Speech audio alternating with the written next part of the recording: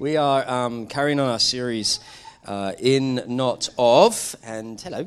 And this is really, to be honest with you, this series is aimed at Christians. If you're a Christian in the room, this is aimed at you. If you're not a Christian in the room, you are so very, very welcome. We absolutely love having you with us. But really throughout this series, if you're here today, and obviously if you are here today, here today, and if you're coming over the next couple of weeks, you're really going to get an insight into what having a biblical worldview is. And a worldview is kind of the way we make sense of the world. It's how we answer all the big questions of life, death, and everything in between. And whatever your worldview is, whatever way you think of the world, you need to have an answer to all of those kind of questions about how we approach different things. And the biblical, being a Christian is about having a relationship with Jesus, yes, of course.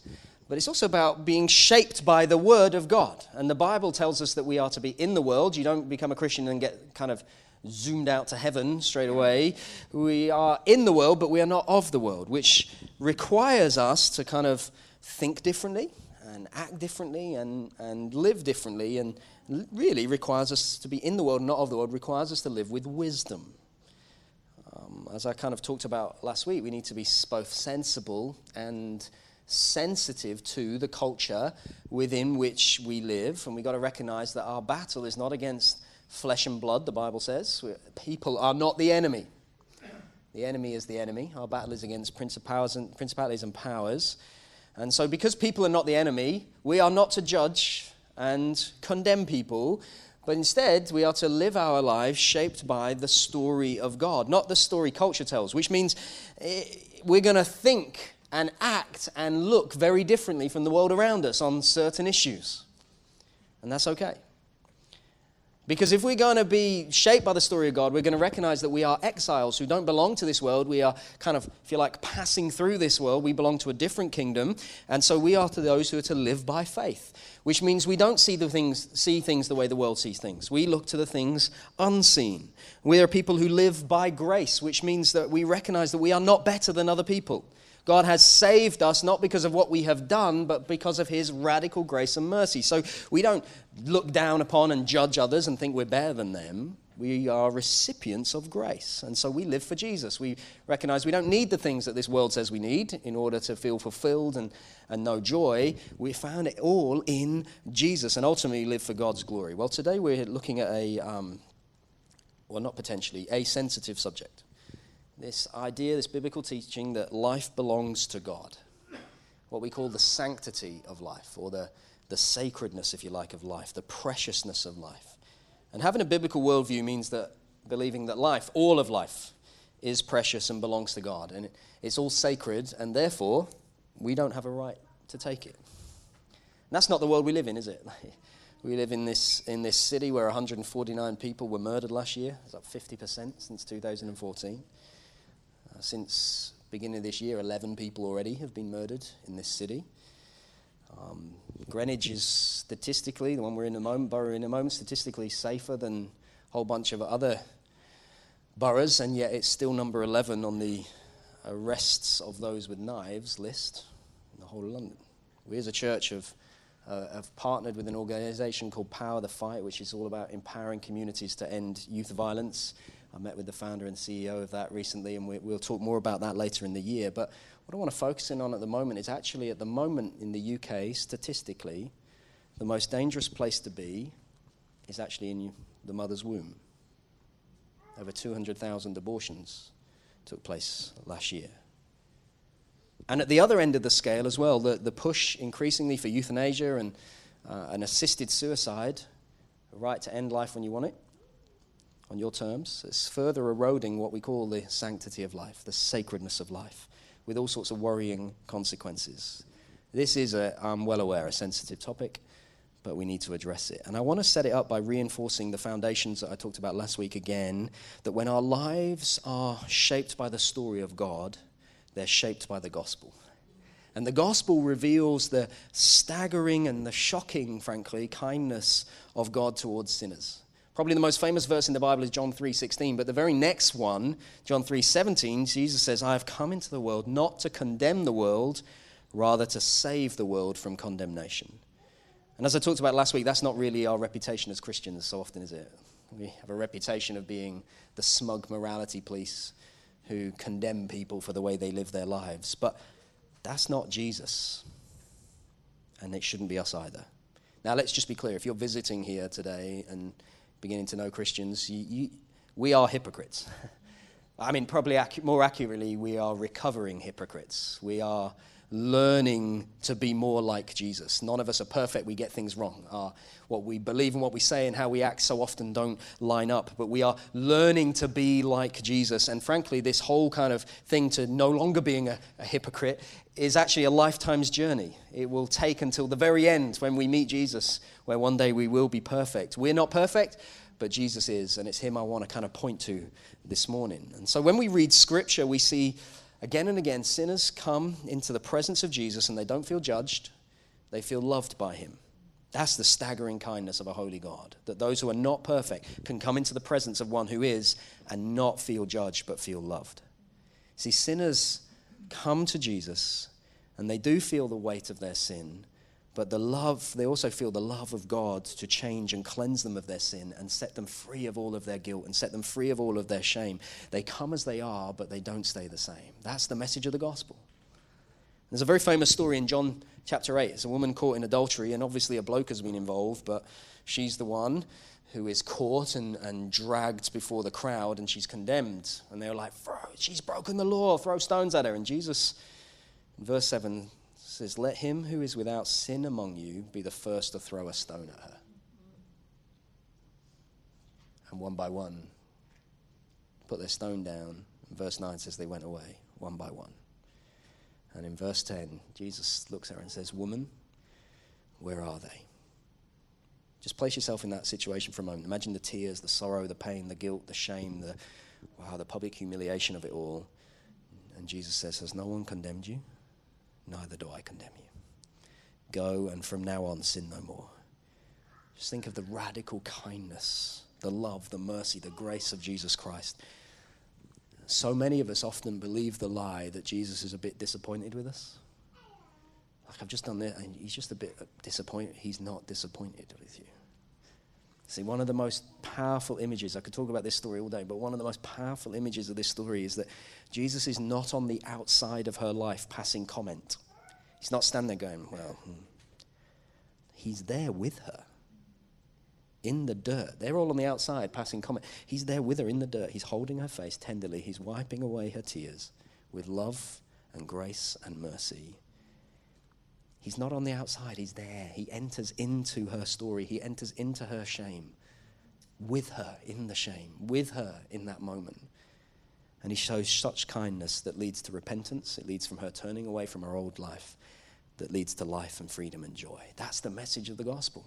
Jesus enters into our mess, our filth, our shame, our guilt, our brokenness. He's not standing on the outside judging us for it. He enters in. And then we repent, and we turn away from our old way of living, we put our trust in him, and it leads to life and freedom and joy. You know, we're talking about now, going to be talking the next half an hour about life and being made in the image of God. And if we go to some of these places we're about to go to without the foundation and the framework of the gospel, there is massive potential for condemnation, for those who have been personally affected by this topic, or there's massive potential for ugly judgmentalism, for some of us who have not.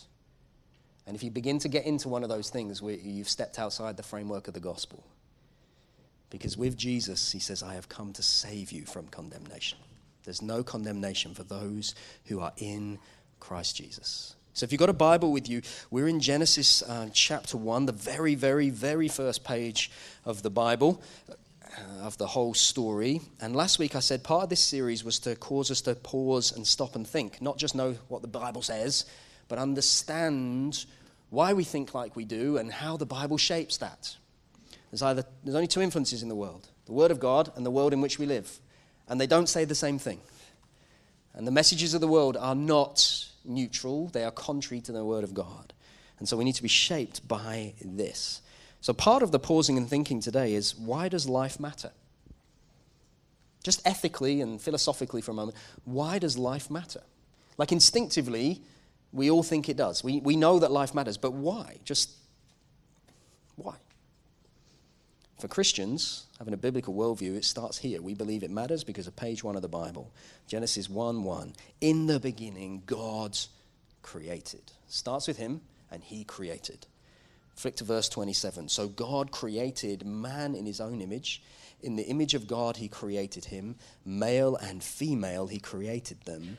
And God blessed them. And God said to them, be fruitful and multiply and fill the earth and subdue it and have dominion over the fish of the sea and over the birds of the heavens and over every living thing that moves on the earth. Flick over to verse 31. And God saw everything that he had made, and behold, it was very good. And there was evening and there was morning, the 6th day. I just want to talk about for a moment, well, two things really, the importance and then the implications of being made in the image of God. And the importance of being made in the image of God, this is not just, well, God created, therefore I believe in God, and yeah, okay. No, the importance of the image, being made in the image of God has far bigger implications than we think. This is foundational for Christians. This is not just because we believe in God, but this now affects the way we live, the deep foundations for everything, because this is why life matters. This is what gives it meaning, because God made it. Now, if you don't believe in God, why does life matter? Like, just ethically, philosophically. And if you do believe in God, it's not just, well, yes, obviously I believe in God. You've got to enter into understand how a mindset, a framework outside of the biblical one works. Why does life matter? You see, for all the progress of science, and I haven't got time to go into addressing this, but the assumption that science and faith don't mix is a false one, okay? They absolutely do.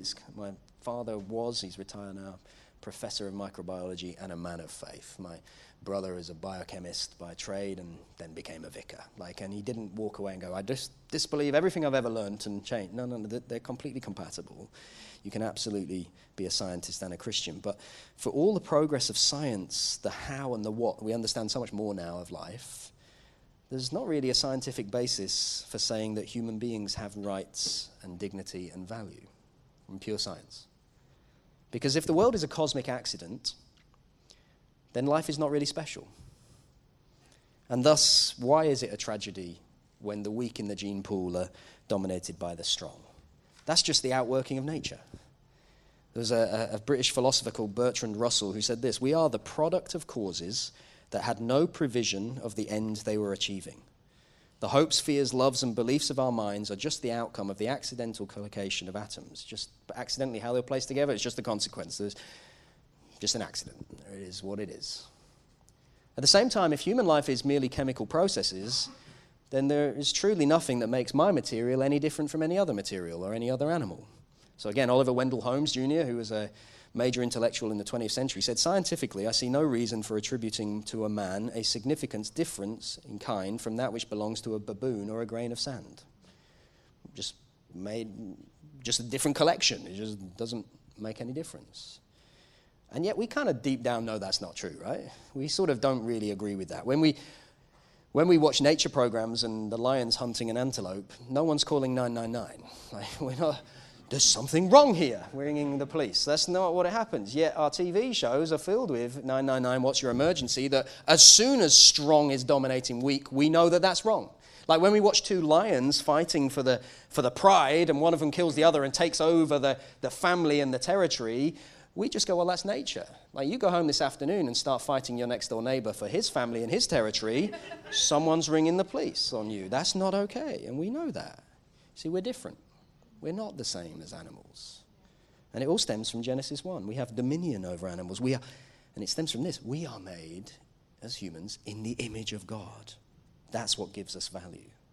And the Bible says, no matter who you are, no matter where you're from, no matter how strong you are or weak you are or anything else, no matter what your record is, no matter what you've done or not done or might do or might not do, you matter. Every human being made in the image of God matters because they reflect God, and therefore they have dignity and they have value and they have worth. People matter. So the question is, without God, on what basis do people matter?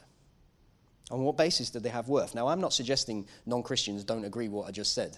that they don't think people matter. Quite clearly they do. My question is a deeper one of why? Why? What about a worldview without God means that actually at a deep level, because everyone does think they matter, but at what level do they matter without God? And actually this is not just some kind of intellectual whataboutery. This is actually kind of really very, very important because it has big implications for both civil rights and human rights. So where did the idea that every human being has rights come from?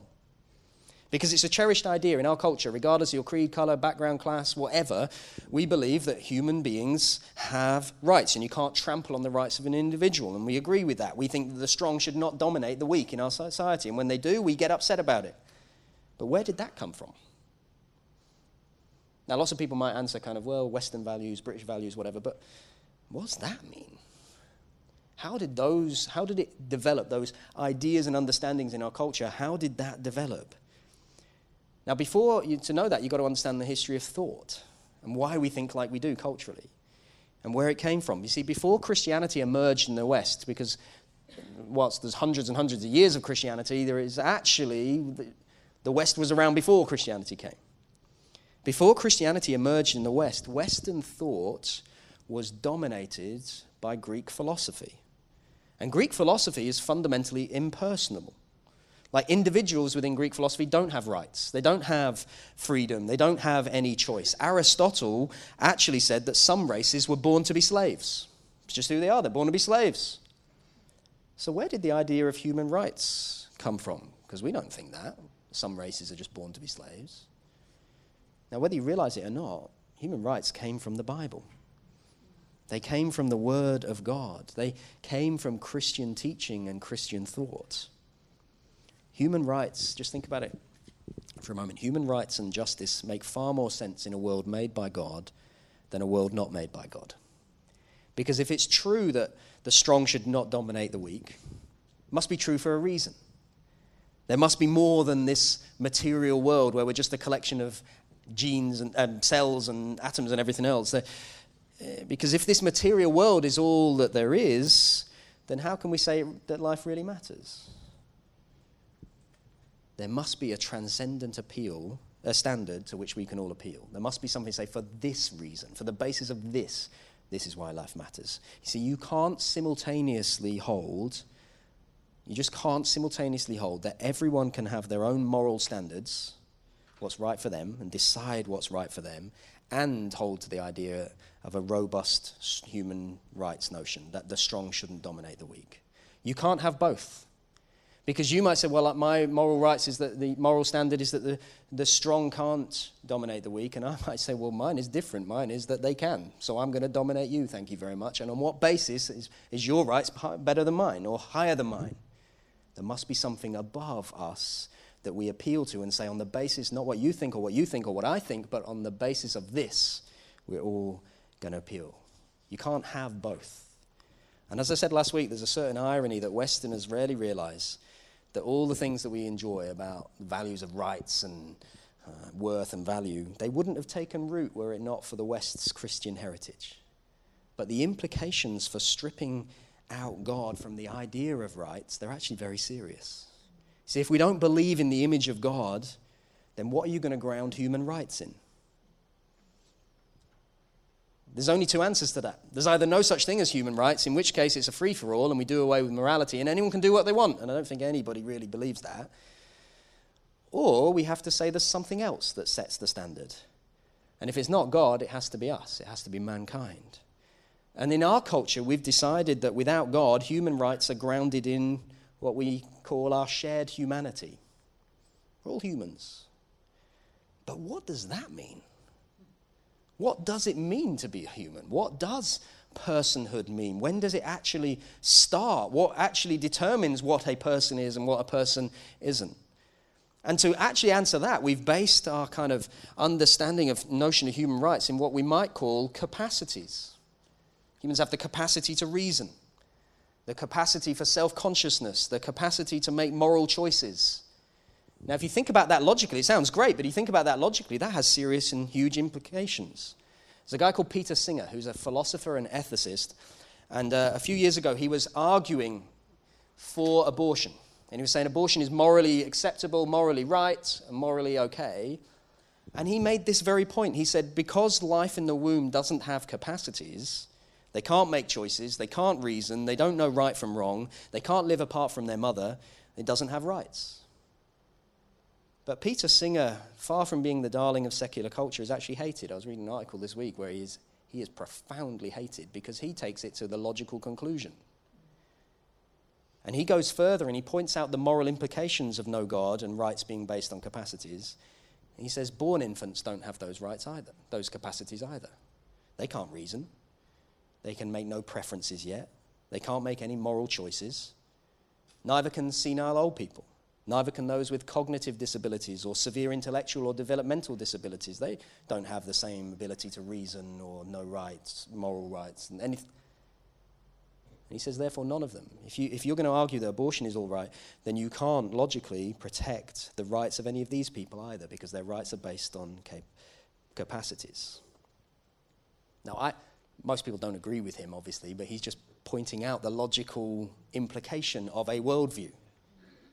And I don't think that your average secular person, you know what I mean by that, thinks, well, that's okay either. We don't. But the question you've got to ask is, why not? What's your worldview say? Why have you arrived at that position? Because if you don't believe in the image of God, in what do you ground human rights? Who or what gets to decide what human life is? What's personhood? When does life have worth? And who gets to decide? Who's worth protecting and who's not? How do you make those decisions? You see, whatever your worldview, you must be able to answer all of those questions in a logically coherent manner. And having a biblical worldview, I would argue, means that we do. Because we don't get to decide. God does.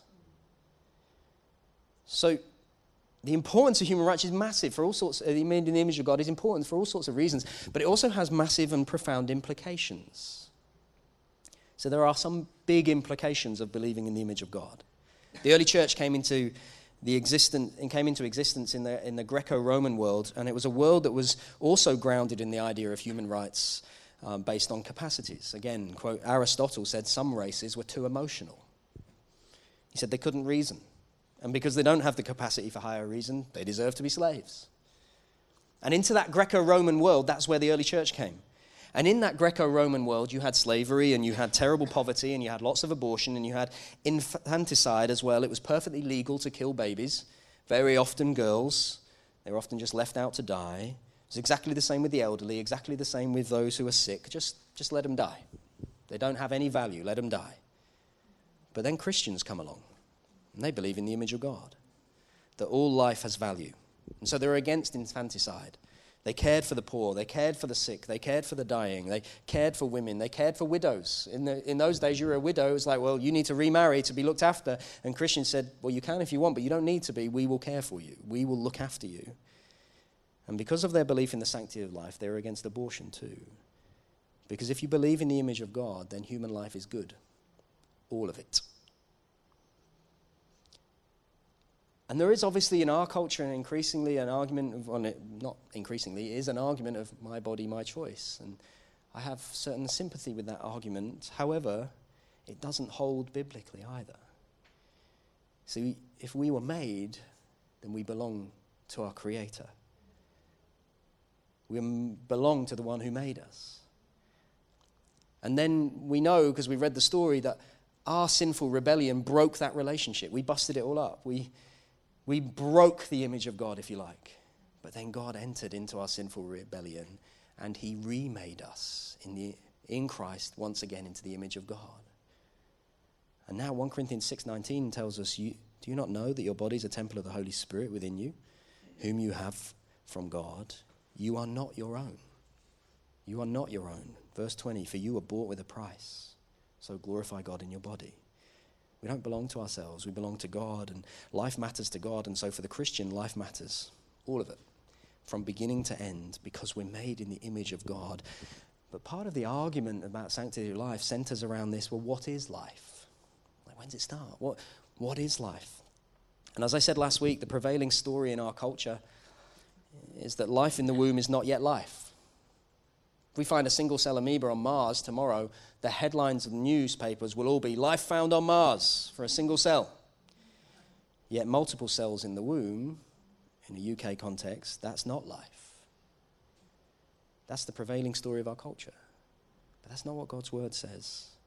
See, this image of God is important, and the Bible says it begins in our mother's womb.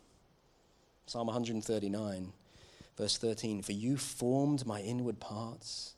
You knitted me together in my mother's womb. I praise you, for I'm fearfully and wonderfully made. Wonderful are your works. My soul knows it very well. My frame was not hidden from you when I was being made in secret, intricately woven in the depths of the earth.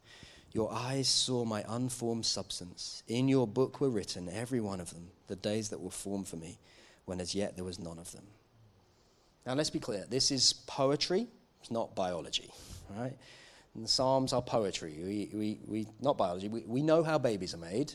And if we don't, that's a conversation you need to have with your parents. This is not claiming to be science or biology. When you're pregnant and you go for that 12-week scan, you're not going to see a picture of the Holy Spirit with knitting needles in there. That's not what is going on scientifically here. But the fact that it's poetry, that would be profoundly weird and absurd, wouldn't it? But there's poetry here that is telling us there is a spiritual reality behind the biology. We're not just a clump of cells. This is life. And it's not just generic life. It's intimate. God knows each person. He's involved in each life. There is a unique and sacred personhood in every human life. And it's not generic, it's personal. God knows you. God knew you in the womb. You were life before you took your first breath. God speaks to the prophet Jeremiah, and he just as well could be speaking to any of us. Jeremiah 1, verse 5, he says, "Before I formed you in the womb, I knew you. Before you were born, I consecrated you. I set you apart." See, life is a sacred gift from God. And if we take the image of God seriously, then termination of life, with the exception of to save the life of a mother, termination of life is a violation of the image of God. But life is precious, not just at the beginning, but also through to the very end. Verse 16 of Psalm 139, "In your book were written, every one of them, the days that were formed of me." God has ordained the days.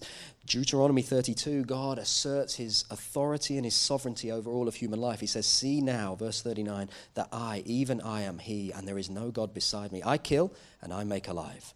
I wound and I heal. And there is none that can deliver me out of my hand." Job 14, verse 1, "Man who is born of a woman is few of days and full of trouble." Verse 5, "Since his days are determined and the number of his months is with you, and you have appointed his limits that he cannot pass."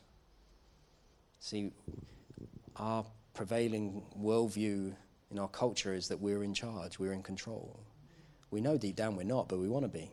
That's why we want to determine when life can start and when it stops. In secular culture, increasingly I want to be in charge. And the biblical worldview and the message of the Bible is we're not in charge and we're not in control. We don't get to decide when it begins, and we don't get to decide when it ends.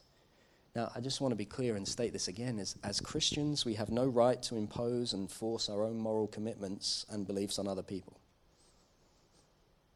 But we do have a duty to contribute to the conversation. You see, when worth is determined by capacity and capability, it's always the most vulnerable and the weakest in society that suffer. It's never the strong that suffer. It's always the weakest, always the most vulnerable. And they're the ones who need the most protection. Now, we don't believe, I said this again, or I say it again, we do not believe that worth and value is found in our ability to contribute. It's not found in our ability to do impressive stuff or to look good or sound good or be smart or anything else. It's found only because we are made in the image of God. So if we took the image of God seriously as a people, what would it look like for us as a church? Well, it looks like being pro-life. And I don't mean in a vitriolic political campaign. Whenever it gets into that, it gets heated and it's horrible. And they just shout at each other. That's not what I'm talking about. Being pro-life means, in a very practical way, standing up for the rights of the unborn, yes, but it also means standing up for the rights of the weak and the sick and the vulnerable and the disabled and the senile and those with no capacity on the full spectrum of life. But it also looks like more than words. I've said this a few times, our fight is not with flesh and blood, but against principalities and powers. What's that look like? It looks like praying. See, there is a enemy who is the prince of darkness, the course of this earth, of the air, of the prevailing powers and principalities behind all of this stuff. That's a spiritual battle. That's not a fight against people. That's a fight that is won on our knees, that the course of this world would be changed, that the prevailing understanding and life view and narrative of culture would be changed, not because of legislation and moral, you must do this. And anybody who thinks it's going to be changed politically in that sense, it's not. You can't change the hearts of man through legislation, but through a work of God. It looks like praying. But it also looks like acting like Jesus.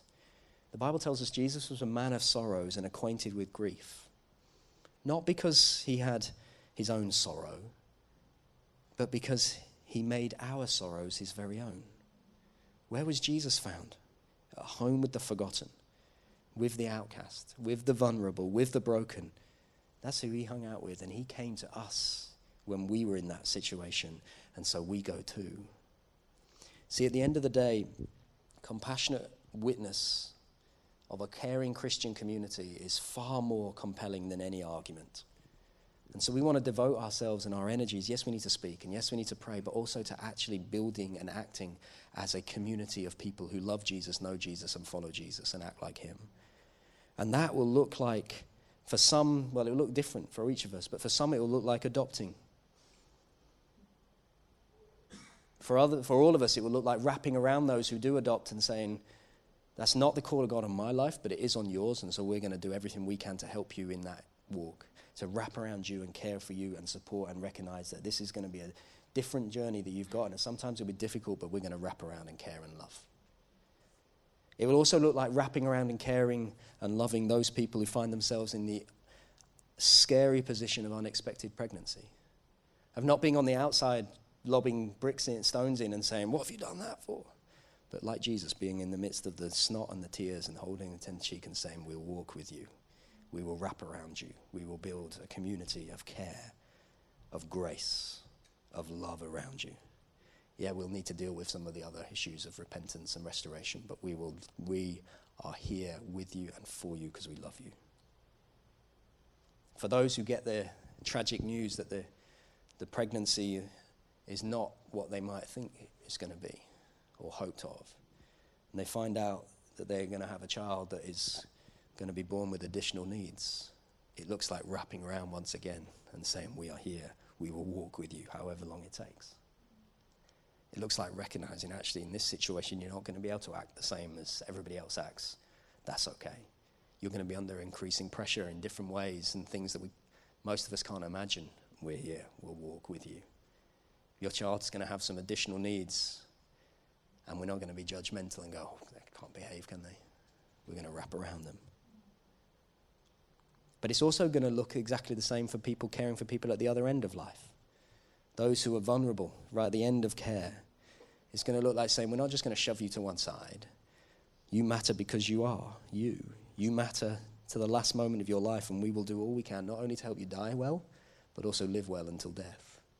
And it looks like wrapping around the same people who are caring for elderly and senile relatives and going, we just understand that you can't live your life in the same way as everybody else. You're not going to be as available to come to every meeting and be participating in every way, and that's okay. We're going to wrap around you and help you and support you because you're doing the right thing and caring for them. It basically looks like loving people, all people, everywhere, until the end. That's what being the people of God, the family of God, the church should look like. As I said, we are recovering hypocrites. We often get it wrong. We will, no doubt, as we go forward, but that's increasingly we want to be and model a Jesus people, which means finally, last thing I want to say, it ends with a commitment to the gospel of Jesus Christ. And understanding that in the gospel there's the restoration now of the image of God. We were made in the image of God. We broke the image of God by our sin and rebellion, but Jesus has remade it. And so we are going to preach and proclaim the gospel of grace, the gospel of forgiveness, the gospel of radical, staggering kindness of God in Christ Jesus. It means to those women who have had abortions and to the men who have played their part, we don't curse those who are made in the likeness of God. We proclaim the gospel of grace. We proclaim the gospel of forgiveness. We proclaim the renewal of all things, which is also the renewal of your life too. It's not the end of the story. Let's just be clear. Proclaiming the gospel of Jesus doesn't excuse or minimize our guilt. God doesn't do that. The gospel is that Jesus on the cross suffered the full penalty for it in our place, and he put it away forever. Guilt gone, shame gone, dealt with. And as he was resurrected to release the power of new life into people and the power of new life into situations that were under the curse of death, so we also proclaim that too. God is able, God is willing, God is here to forgive and restore. That's the gospel. Repentance always leads to forgiveness, which always leads to restoration, which leads to new life, new joy. We're not condemned, we are not treated as our sins deserve, as far as the east is from the west. That's how far he has removed our transgressions from us. He is able to make us clean. He is able to make us new. And he can take the pain of shattered life and he can reweave it into something beautiful for his glory and our good. Let him who is without sin among you be the first to throw a stone. Has no one condemned you? Asked Jesus lovingly. Neither do I condemn you. Go and sin no more. Lord Jesus, we just thank you. Thank you for your presence. Thank you for your extravagant, radical, beautiful, outrageous love and grace. Thank you, you don't treat us as our sins deserve. Thank you, you've added us into family. Thank you that you're walking with us as we walk this journey to become increasingly like you.